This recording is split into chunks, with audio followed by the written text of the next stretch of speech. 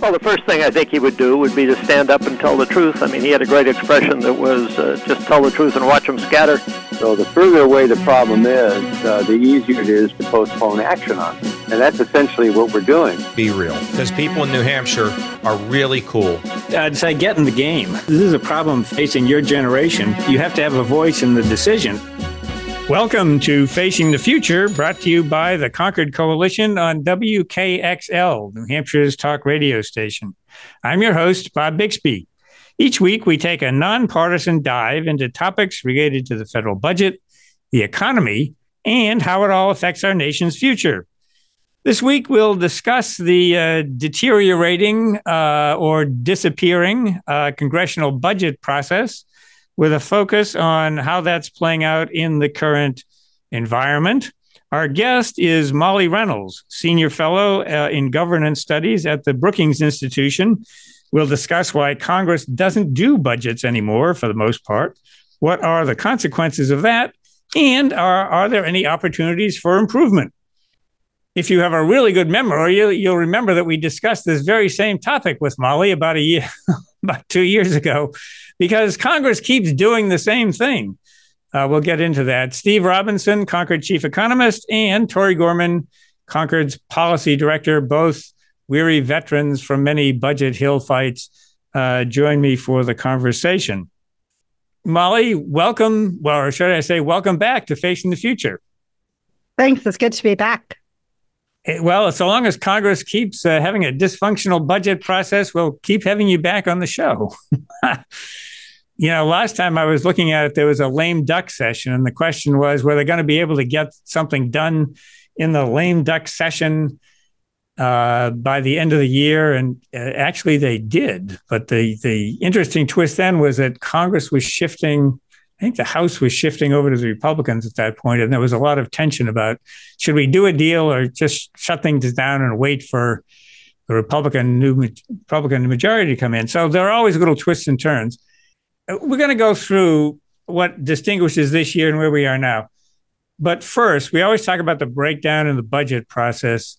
Ideally, why is it important for Congress to have a budget process? And why do we say that it's broken down? Sure. So I think the purpose of having a predictable, orderly budget process is because it allows Congress to fulfill one of its foremost constitutional responsibilities, which is it holds the power of the purse.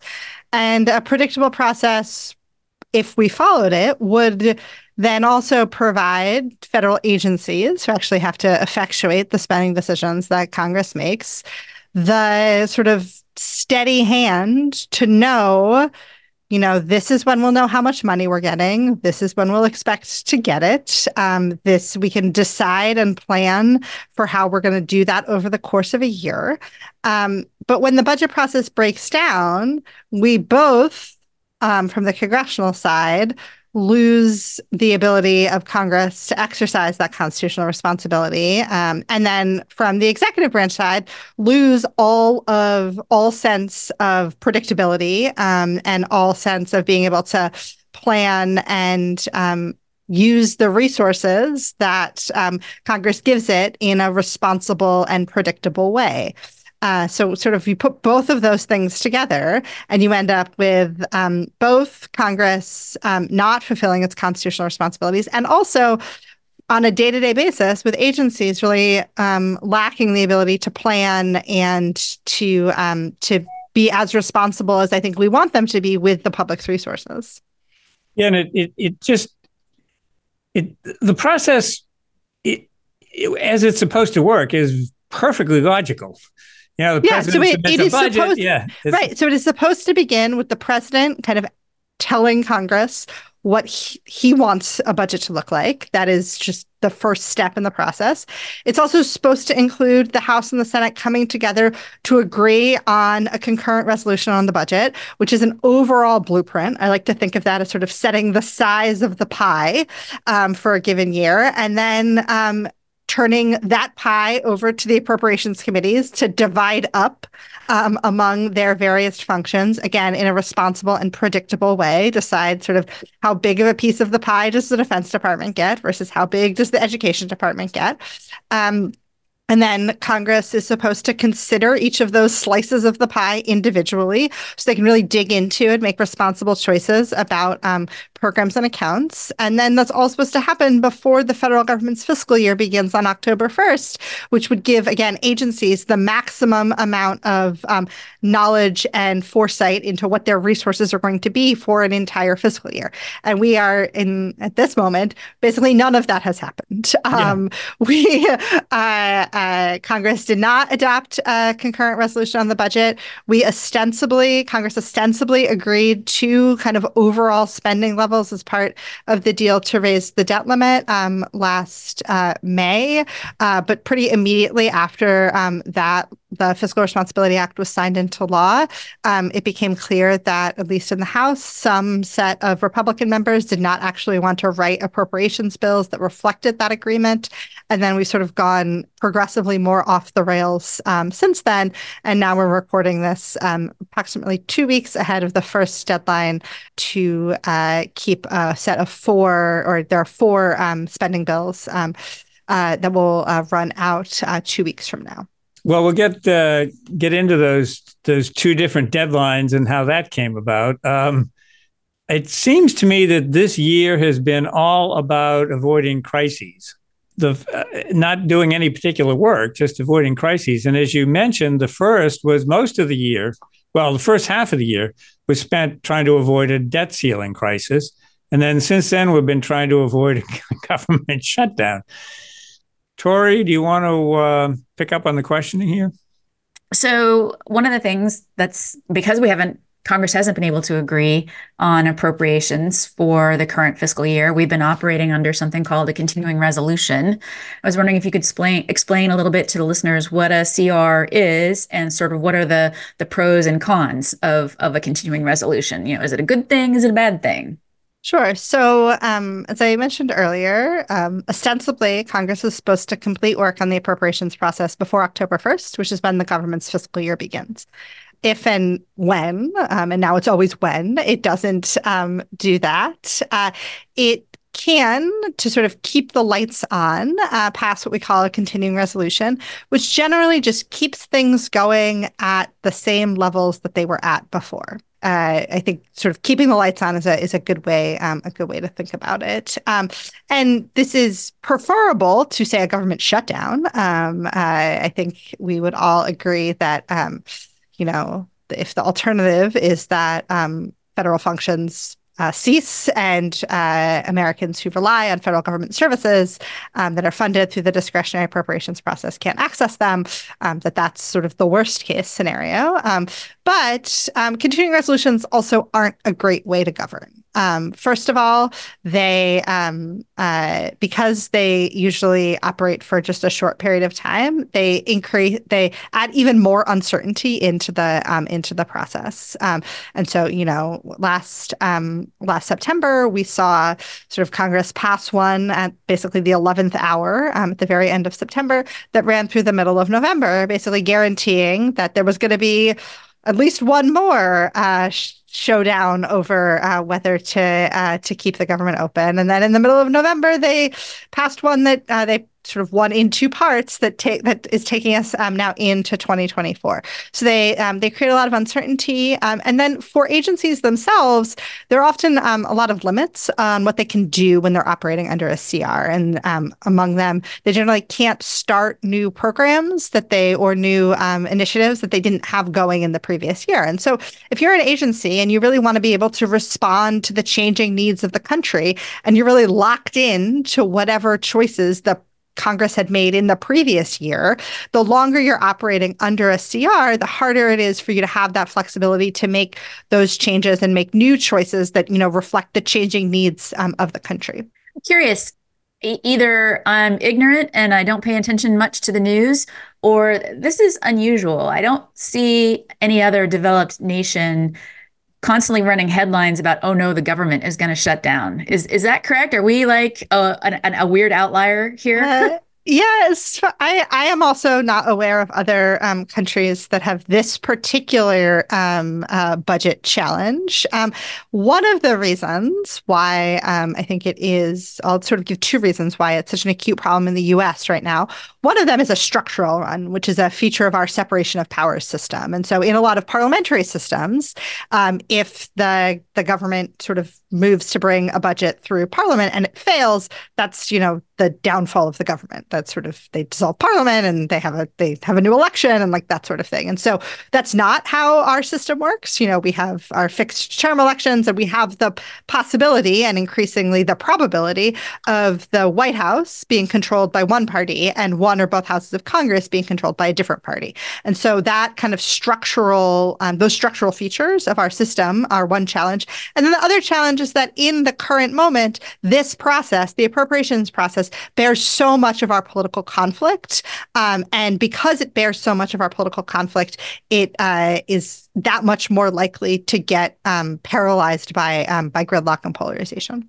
Well, I suspect we'll talk some more about that in the following segments. We have to take our first break. You're listening to Facing the Future. I'm your host, Bob Bixby. Tori Gorman, Steve Robinson, and I are discussing the congressional budget process with Molly Reynolds, Senior Fellow in Governance Studies at the Brookings Institution. We'll be right back after these short messages.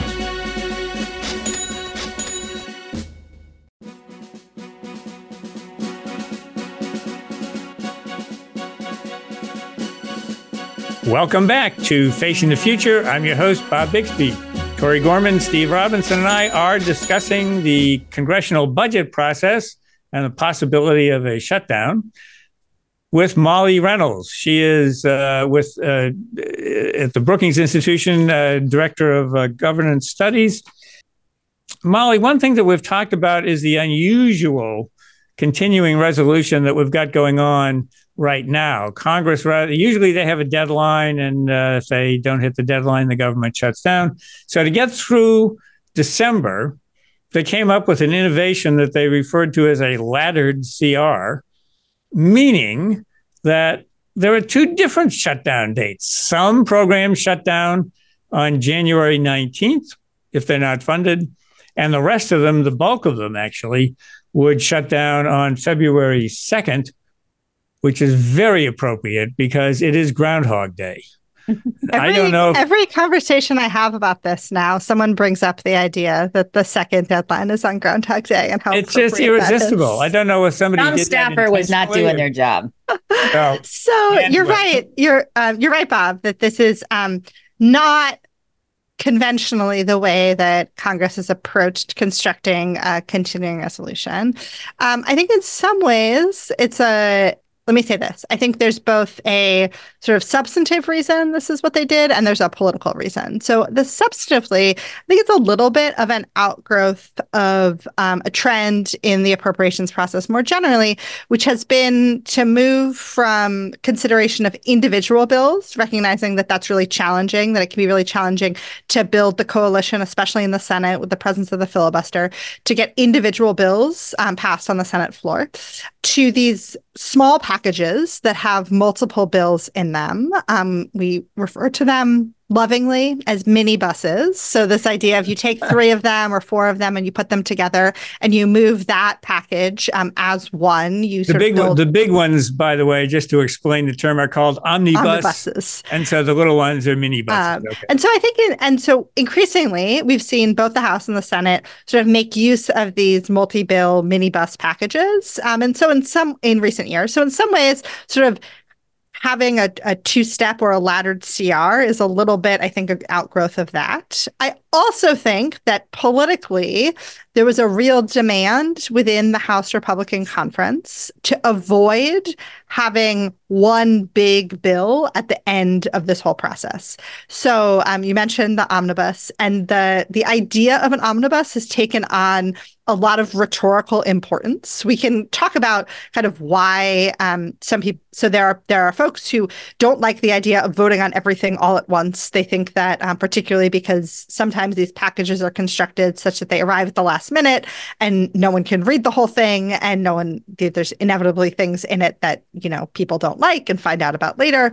But I think increasingly it became kind of a talking point that omnibuses were bad and that Republicans could not, to be different than Democrats when they were in charge, they could not do another omnibus. So there was this question of, well, like, how do we do that?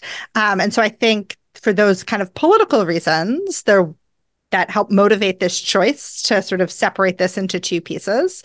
And as I understand it, the choice to sort of put the defense bill and the labor HHS bill, so the one that covers the Departments of Labor, Health and Human Services, and Education, which is, those are the two largest bills by dollars, put those two together in one of the packages and make that go second was a sort of requirement of Majority Leader Schumer's to kind of agree to the whole deal, is that, Democrats were not interested in letting Republicans pass a package that had the defense bill first and then kind of walk away from the rest of the process. And so that politically is kind of how I understand a little bit of how we got to this particular arrangement. Interesting. Well, we'll see how it plays out. Steve. Yeah, so I think everybody agrees that the current process is a mess. And there have been over the years a number of suggested changes or improvements or whatever. And I just want to get your thoughts. So, I mean, one idea that's been talked about sort of is that, Congress is never able to meet its deadline. It's like it always gets to September 30th and it can't pass all the bills. And they're saying, well, maybe Congress, if you just gave them more time. And so the idea would be, well, you would switch to a biennial budget process. So where you would every 2 years. So when Congress meets for 2 years, the first year they would pass appropriations for that year and the following year. And so you'd at least give them more time. And the idea is that if you funded all the programs for 2 years, then that would give you 1 year to maybe do some oversight. And Congress maybe doesn't do enough of that. And this would be a good idea. And of course, the other alternative is, well, we don't, the problem of not passing the bills is that you shut the government down. So the idea is that you would have a automatic CR. And so if the deadline approached and you hadn't passed all the bills, then a CR would just kick in automatically. And if and when you got the bills passed, then that would supersede the CR. So, I mean, both of those ideas have been kicked around at various times. And what are some of the sort of pluses and minuses of maybe adopting one of those or both of those as some sort of reform? Sure. So in the case of the first one, biennial budgeting, I think here it's important to distinguish between the possibility of basically a biennial budget resolution versus a biennial appropriations bill. And I think there's a lot of merit in the current environment to a biennial budget resolution or some sort of vehicle that sets the overall discretionary spending levels for 2 years at a time. This is basically how Congress has operated for the last decade plus since the passage of the Budget Control Act in 2011. We've basically lived in a world where Congress has reached a series of 2-year agreements on the overall spending levels.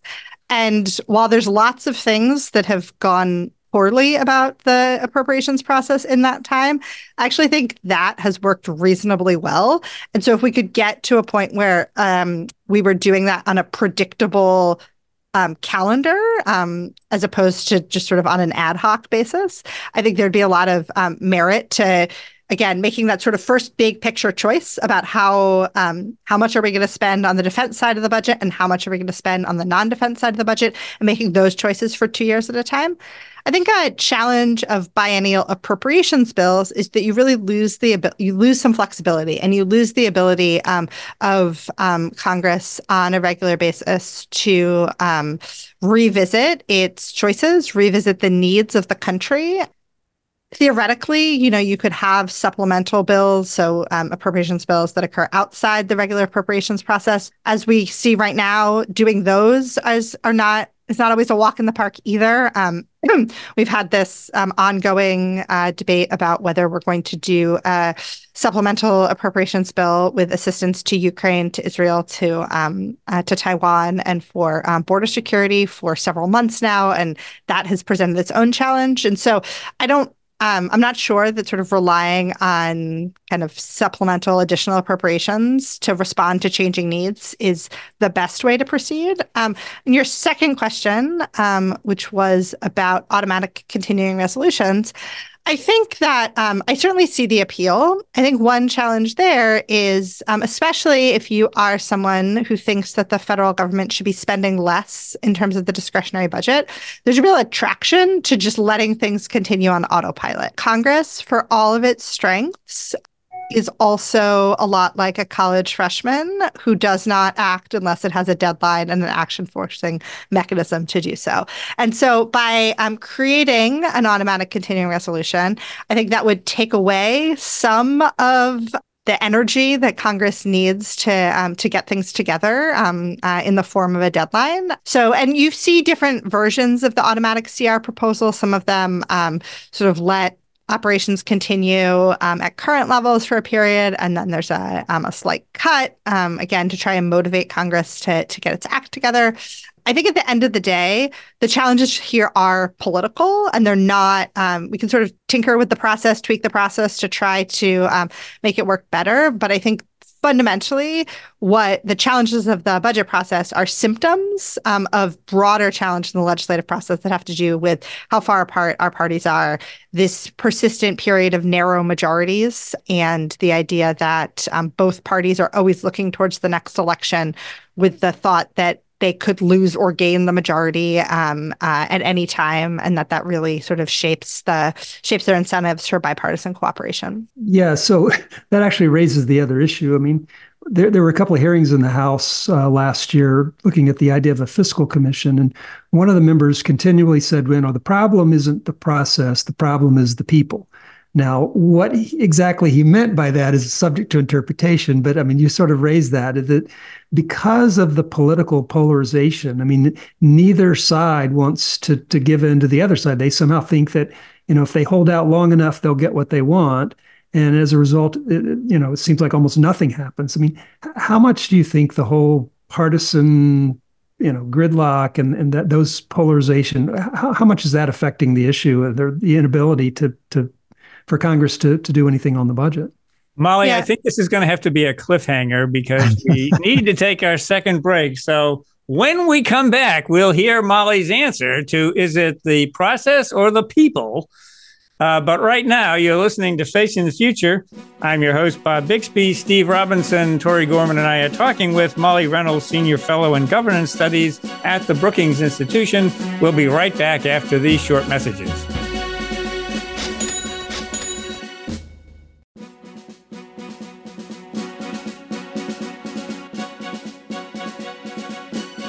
Welcome back to Facing the Future. I'm your host, Bob Bixby. Steve Robinson, Tori Gorman, and I are discussing the congressional budget process, or what's left of it, with Molly Reynolds, Senior Fellow in Governance Studies at the Brookings Institution.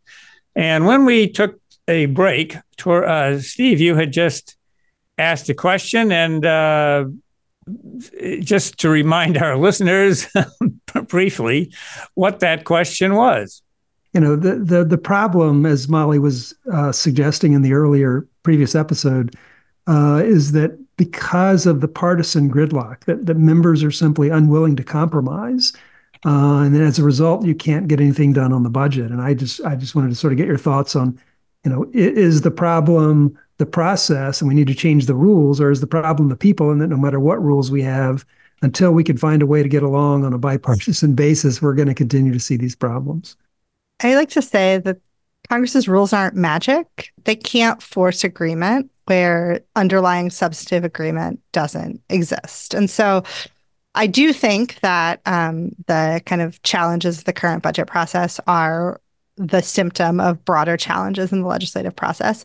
I think that in the current environment, because it's so hard to do other things, but appropriations bills still have this must pass character to them, because if we don't pass them, then the government shuts down.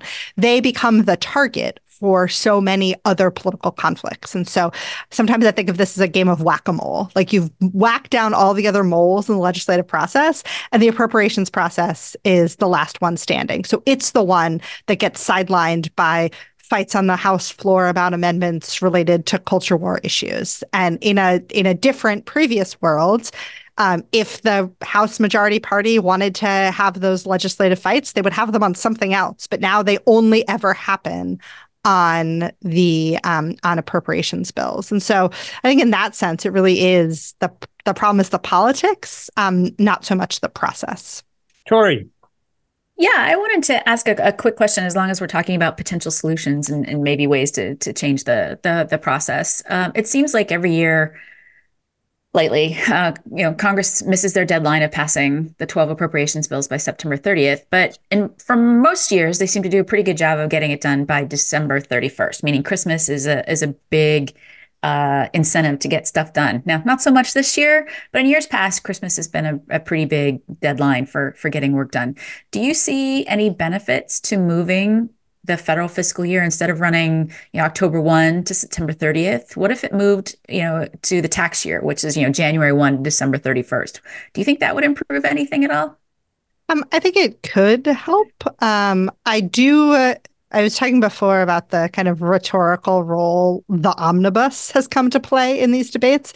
I think it was also pretty clear this year that there was a kind of rhetorical there was also some rhetorical power in the idea of, quote, getting jammed by Christmas. So I think that a lot of, at least thinking about where we are right now, a lot of it was shaped by the need for Republicans in the House to be able to say, we are not doing an omnibus and we're not getting jammed by Christmas. And so I don't know if you had asked me this question, a year ago, 2 years ago, I might have said, yeah, let's try that. Maybe give them a couple extra months. Maybe that's it's not a magic solution, but it might help. Right now, even if it would help, I think we've like gotten to this place where, again, at least among House Republicans, there's this sort of real rhetorical power in avoiding getting jammed by Christmas. I've been wondering if they're going to start talking about getting jammed by Martin Luther King Day, but I haven't heard that yet. You mentioned supplementals, and so before we get into some of the potential solutions to the regular appropriations bills, they've got a big fight going on over supplemental spending, which primarily is directed at Ukraine, Israel, and border security. There are some other things there too, and it seemed like the package would be put together that everybody would want these various things. And it was just a matter of sort of negotiating the right numbers or something. But it really has, I confess, it's surprised me that supplemental spending bill has been bogged down.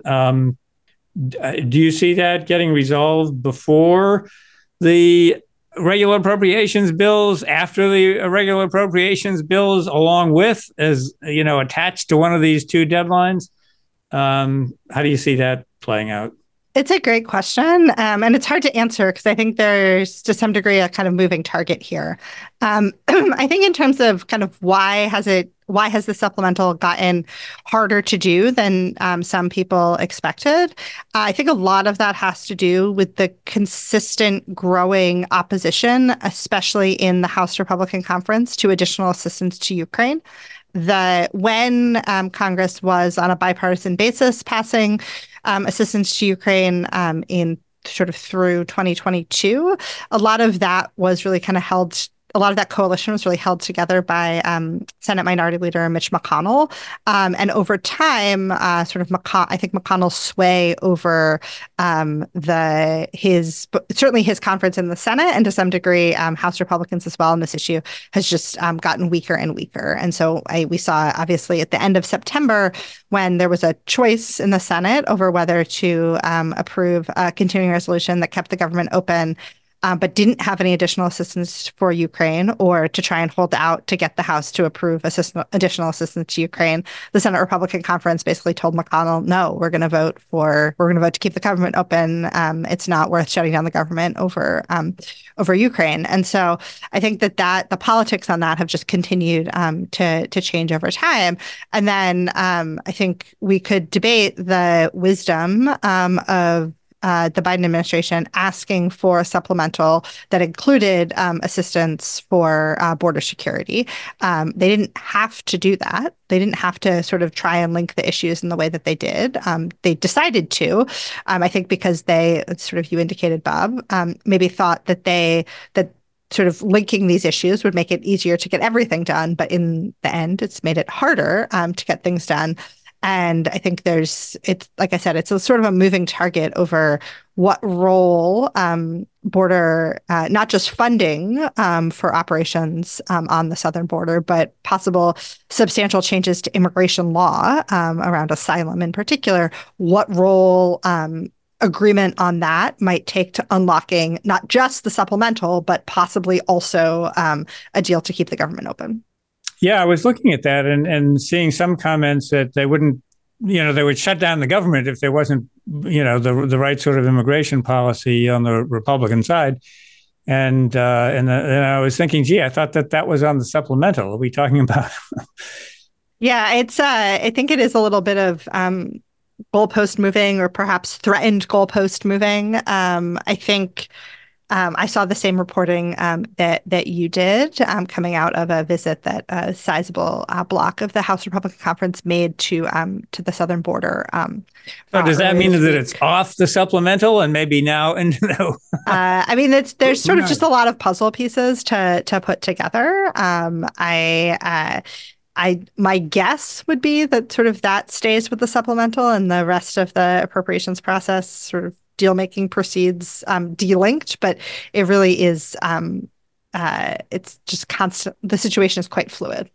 So are there any real, we've only got about 2 minutes left in this segment, but are you aware of any negotiations that are going on around, let's say, the first tranche of bills that need to be passed, the sort of easier ones that have the deadline of January 19th? We're not so very far away. I mean, are there some serious negotiations going on between the Democrats and Republicans in the House and the Senate on what funding levels those bills should be set at? Yeah, as I understand it, we are, at least as of this recording, still like one step back from that. Both Leader Schumer and Speaker Johnson are still working to agree on sort of the overall top line levels, as we call them, which is to say, how big is the defense side of the pie? How big is the non-defense side of the pie? This is all complicated by, again, the fact that ostensibly there was an agreement on how big those two pies would be that was reached and signed into law last summer.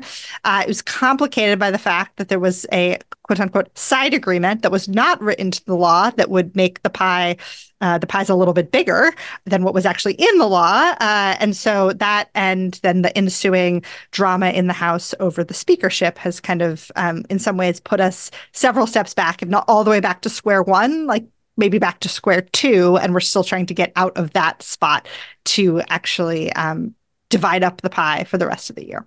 Yeah, it doesn't make me real optimistic that something is going to get done. And Speaker Johnson had said no more CRs. I mean, he's kind of put a line in the sand, and I don't know if he's going to be able to hold to that, because, like you said, I think we're still a long way off. Things that should have been done, months and months ago, they're still arguing about. So anyway, we're going to have to take our final break here. You're listening to Facing the Future. I'm your host, Bob Bixby. Tori Gorman, Steve Robinson, and I are talking with Molly Reynolds, Senior Fellow in Governance Studies at the Brookings Institution. We're discussing the breakdown in the budget process, and we'll be right back after these short messages.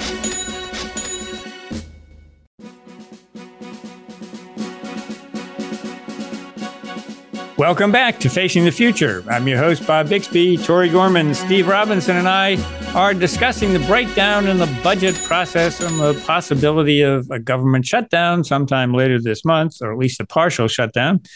Our guest is Molly Reynolds, Senior Fellow in Governance Studies at the Brookings Institution. And Tori, let me go to you for a question. Sure. So Christmas vacation is ending for members of Congress. They're coming back to D.C. to start negotiating. There have been some interesting developments over the holidays, though, while they were gone. Former Speaker of the House McCarthy vacated his seat early. We had a retirement. House Republican announced their retirement.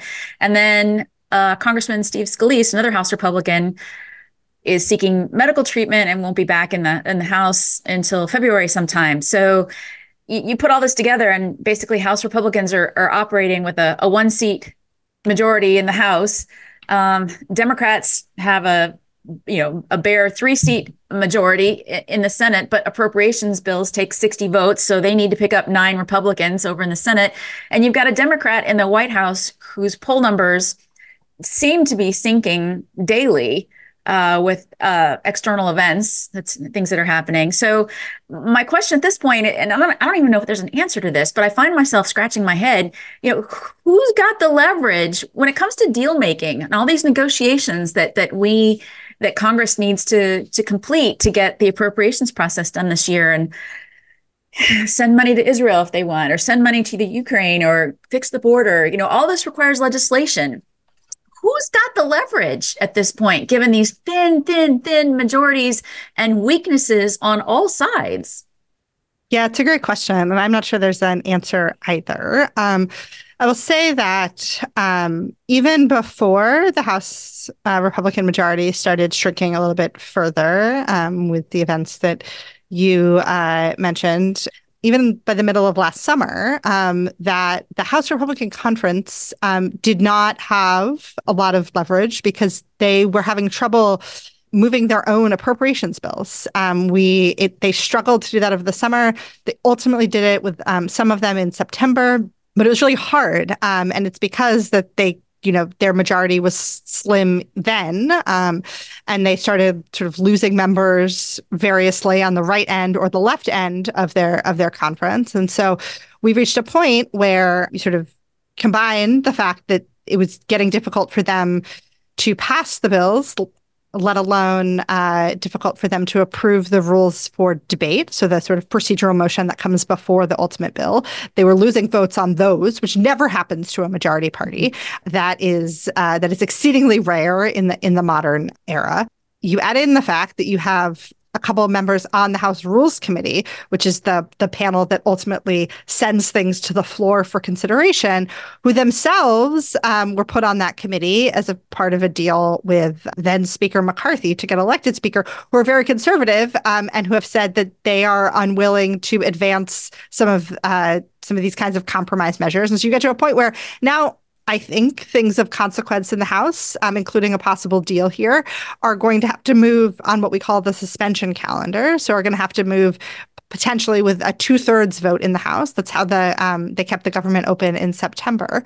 So you sort of combine that with the fact that in the Senate, you need 60 votes. And so what I think we're driving to here is some sort of big bipartisan compromise, though probably not one that anyone is especially excited about. And if I were to say sort of really who has influence, I do think the sort of persistence of a bipartisan kind of core in the Senate that wants to get appropriations bills done, wants more defense spending, and is nominally willing to take, at least roughly equivalent non-defense spending to get that done. So this is sort of what's embodied in kind of a agreement made by Susan Collins and Patty Murray, who are the top appropriators in the Senate. Like, that maybe is where there's still some leverage, but I don't really know is the short answer. It's interesting, though, because I know for the longest time, House members always just used to look at the Senate and bang their heads against the wall about this need to get 60 votes in the Senate to get anything done, because you got to end debate, cut out, got to invoke cloture with 60 votes. I think the House is now getting a taste of what it's like when you have to work on a bipartisan basis, because if they're going to do anything on the suspension calendar, House Republicans are going to need Democratic support. So they're going to have to write bills that have bipartisan support, just like the Democrats in the Senate have to write legislation that gets Republican support, right? So yeah, and I mean, it's like now you get it, you understand it, how hard it is. This is not entirely new. So we saw this happen to Paul Ryan a couple times. We saw it happen to John Boehner a couple times. Mm-hmm. But one kind of structural dynamic here is also that as the House has turned over in membership on both sides of the aisle, but especially on the Republican in the Republican conference, there are frankly lots of members in the House who were not here for kind of the hold your nose and clean the barn deal making that both Boehner and Ryan ultimately had to engage in, where they cooperated with Democrats, and no one was especially happy about it. And so, to this, again, when we think about kind of structural explanations for what we're seeing, some of it also is just that we have this turnover, and people don't know how the process was designed to work, for better or worse, and they also don't have experience sort of with what it takes to actually avoid the worst possible outcomes. Steve, that may tee up your big picture question. Well, yeah, I mean, we were talking earlier about process versus people. And, I think this is correct, but I've read that a sitting member of Congress is more likely to be defeated in a primary than they are in the general election. And obviously, if the parties are polarized and you're a member of Congress and you're more afraid of, making a deal with the Democrats or making a deal with the Republicans and then getting a primary opponent to challenge you and losing in the primary, it's not conducive for bipartisan cooperation if both parties are afraid of losing their seat to someone from their own party who's more hardcore and who's less willing to compromise. And, we talk about fixing the budget through budget process, but if the problem really is this partisanship and this unwillingness to compromise, maybe we need to take a step back and say, well, can we fix the electoral process? I mean, is there, the gerrymandering, elections, open primaries? I mean, are there things that we could do maybe to make congressional districts more competitive so that members are more willing to compromise and work across the aisle, because that's what the majority of the public is expecting? Yeah, it's a great question. I do think it gets to the heart of the issue, which is what are the incentives that members face to both engage in bipartisan deal making and also engage in sort of responsible fiscal decision making for the medium to long term. And right now, the incentives are all wrong for both of those things. There are certainly some members who are from competitive districts where we're being able to claim credit for bipartisan wins can't help them electorally. And there are some members who sort of, on a principled basis, care about the long-term fiscal situation, but certainly the constant electoral cycle and this dynamic of voters rewarding extremism doesn't help. I don't have great suggestions about what to do about it. I mean, I think as we start to see some places experiment a little bit with different kinds of electoral systems. So in Maine, for example, and in Alaska, where they're using variants of ranked choice voting in their congressional elections, it'll be really interesting to see kind of how that plays out. It is not coincidental that two of the small number of remaining members of the Blue Dog Caucus in the House, one of them is Jared Golden of Maine, one of them is Mary Patola of Alaska. I don't think that's a coincidence. I'm not saying that ranked choice voting is sort of the magic solution. I don't think there are any magic solutions here.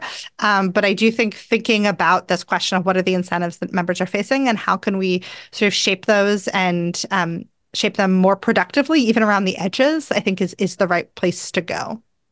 We've just got about a minute left, and so you can filibuster this if you want to. Where do you think things are going to come out? And after Groundhog Day, is the government going to be open or closed? I don't like to make public predictions because I don't like to be wrong. But I do. One thing that I always try to keep in mind about the prospects for a government shutdown is that I think for there to be a government shutdown, some faction has to actively want it. It is very hard for Congress to sort of stumble into a government shutdown. You can get to the point where there's a very short one. If someone, Rand Paul, I'm looking at you, refuses to give consent and, you run past the deadline and then it doesn't actually shut down, like that can happen. But for there to be the kind of, say, 36-day long government shutdown that we saw at the end of 2018 and 2019, someone has to want it. And I'm not quite sure that we're at the place right now where someone or a decisive faction wants a shutdown. We may get there. We were talking before about this maybe interest from some House Republicans in trying to link the border policy changes to the regular appropriations process. That could do it. But I think unless that emerges, unless a faction who's actively agitating for a shutdown and sort of has the votes and is willing to go through with it emerges, I tend to think they'll figure it out at the last minute like they generally do. That's not a great way to govern, but it's better than the alternative. Okay, well, we'll leave it there and pick it up again after Groundhog Day. You've been listening to Facing the Future. We've been talking with Molly Reynolds, Senior Fellow at the Brookings Institution in Governance Studies. Tori Gorman and Steve Robinson, as usual, have been joining me. So, Molly, thanks for your insights. I'm your host, Bob Bixby, and I'll be back next week with another edition of Facing the Future.